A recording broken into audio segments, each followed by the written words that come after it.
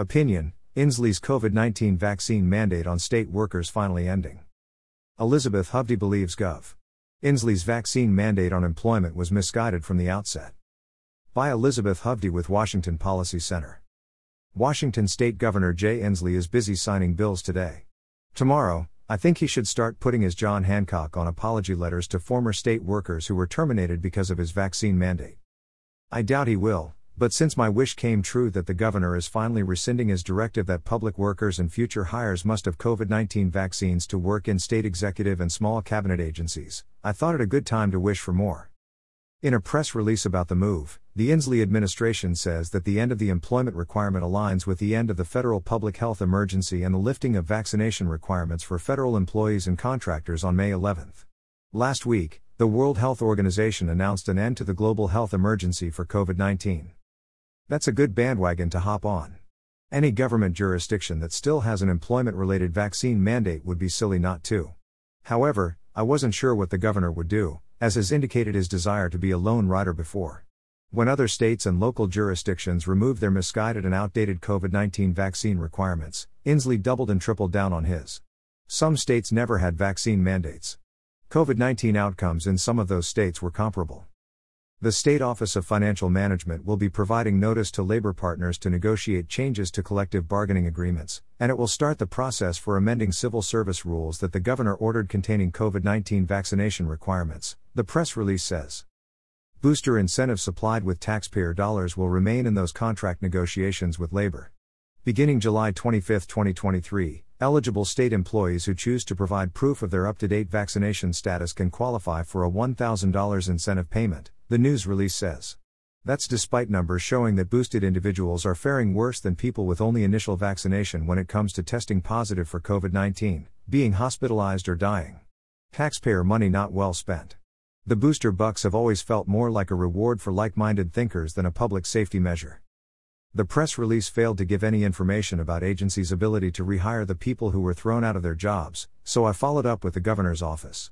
I asked if we could expect a rehire campaign for former workers who want to come back, especially since the state's workforce was harmed by the terminations of 2021. I was told that people seeking reemployment can reapply for jobs through the same process as any other interested candidate. The state could do better, as in sending apology letters and courting potential rehires. Rehires might help get the state out of its staffing problems in various agencies, and institutional knowledge of former workers should be highly valued.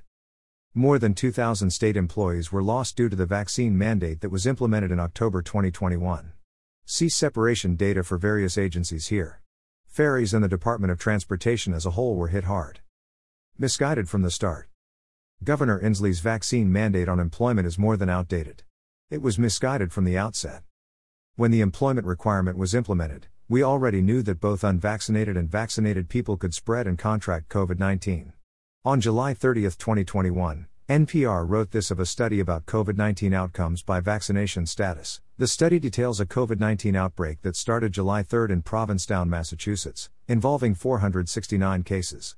It found that 3/4 of cases occurred in fully vaccinated people. It continued. It also found no significant difference in the viral load present in breakthrough infections occurring in fully vaccinated people in the other cases, suggesting the viral load of vaccinated and unvaccinated persons infected with the coronavirus is similar.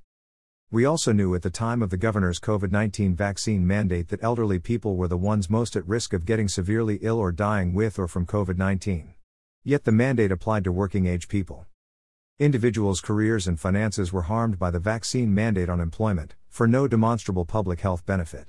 In addition, the mandate helped fuel fire directed at people who were unvaccinated. In many social and work circles, even among family members, unvaccinated people were stigmatized and shunned. Oftentimes, they still are. They were called or thought of as selfish and uncaring by many, including public leaders. In ordering the vaccine mandate in the summer of 2021, the governor said, "Getting vaccinated against COVID is a public good, and we have a duty to protect them from the virus. They have the right to be protected, and the communities they serve and live in deserve protection as well." Apology letters from the governor's office would be a public good.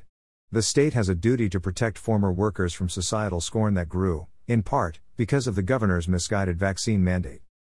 Elizabeth Hovde is a policy analyst and the director of the Centers for Health Care and Worker Rights at the Washington Policy Center. She is a Clark County resident.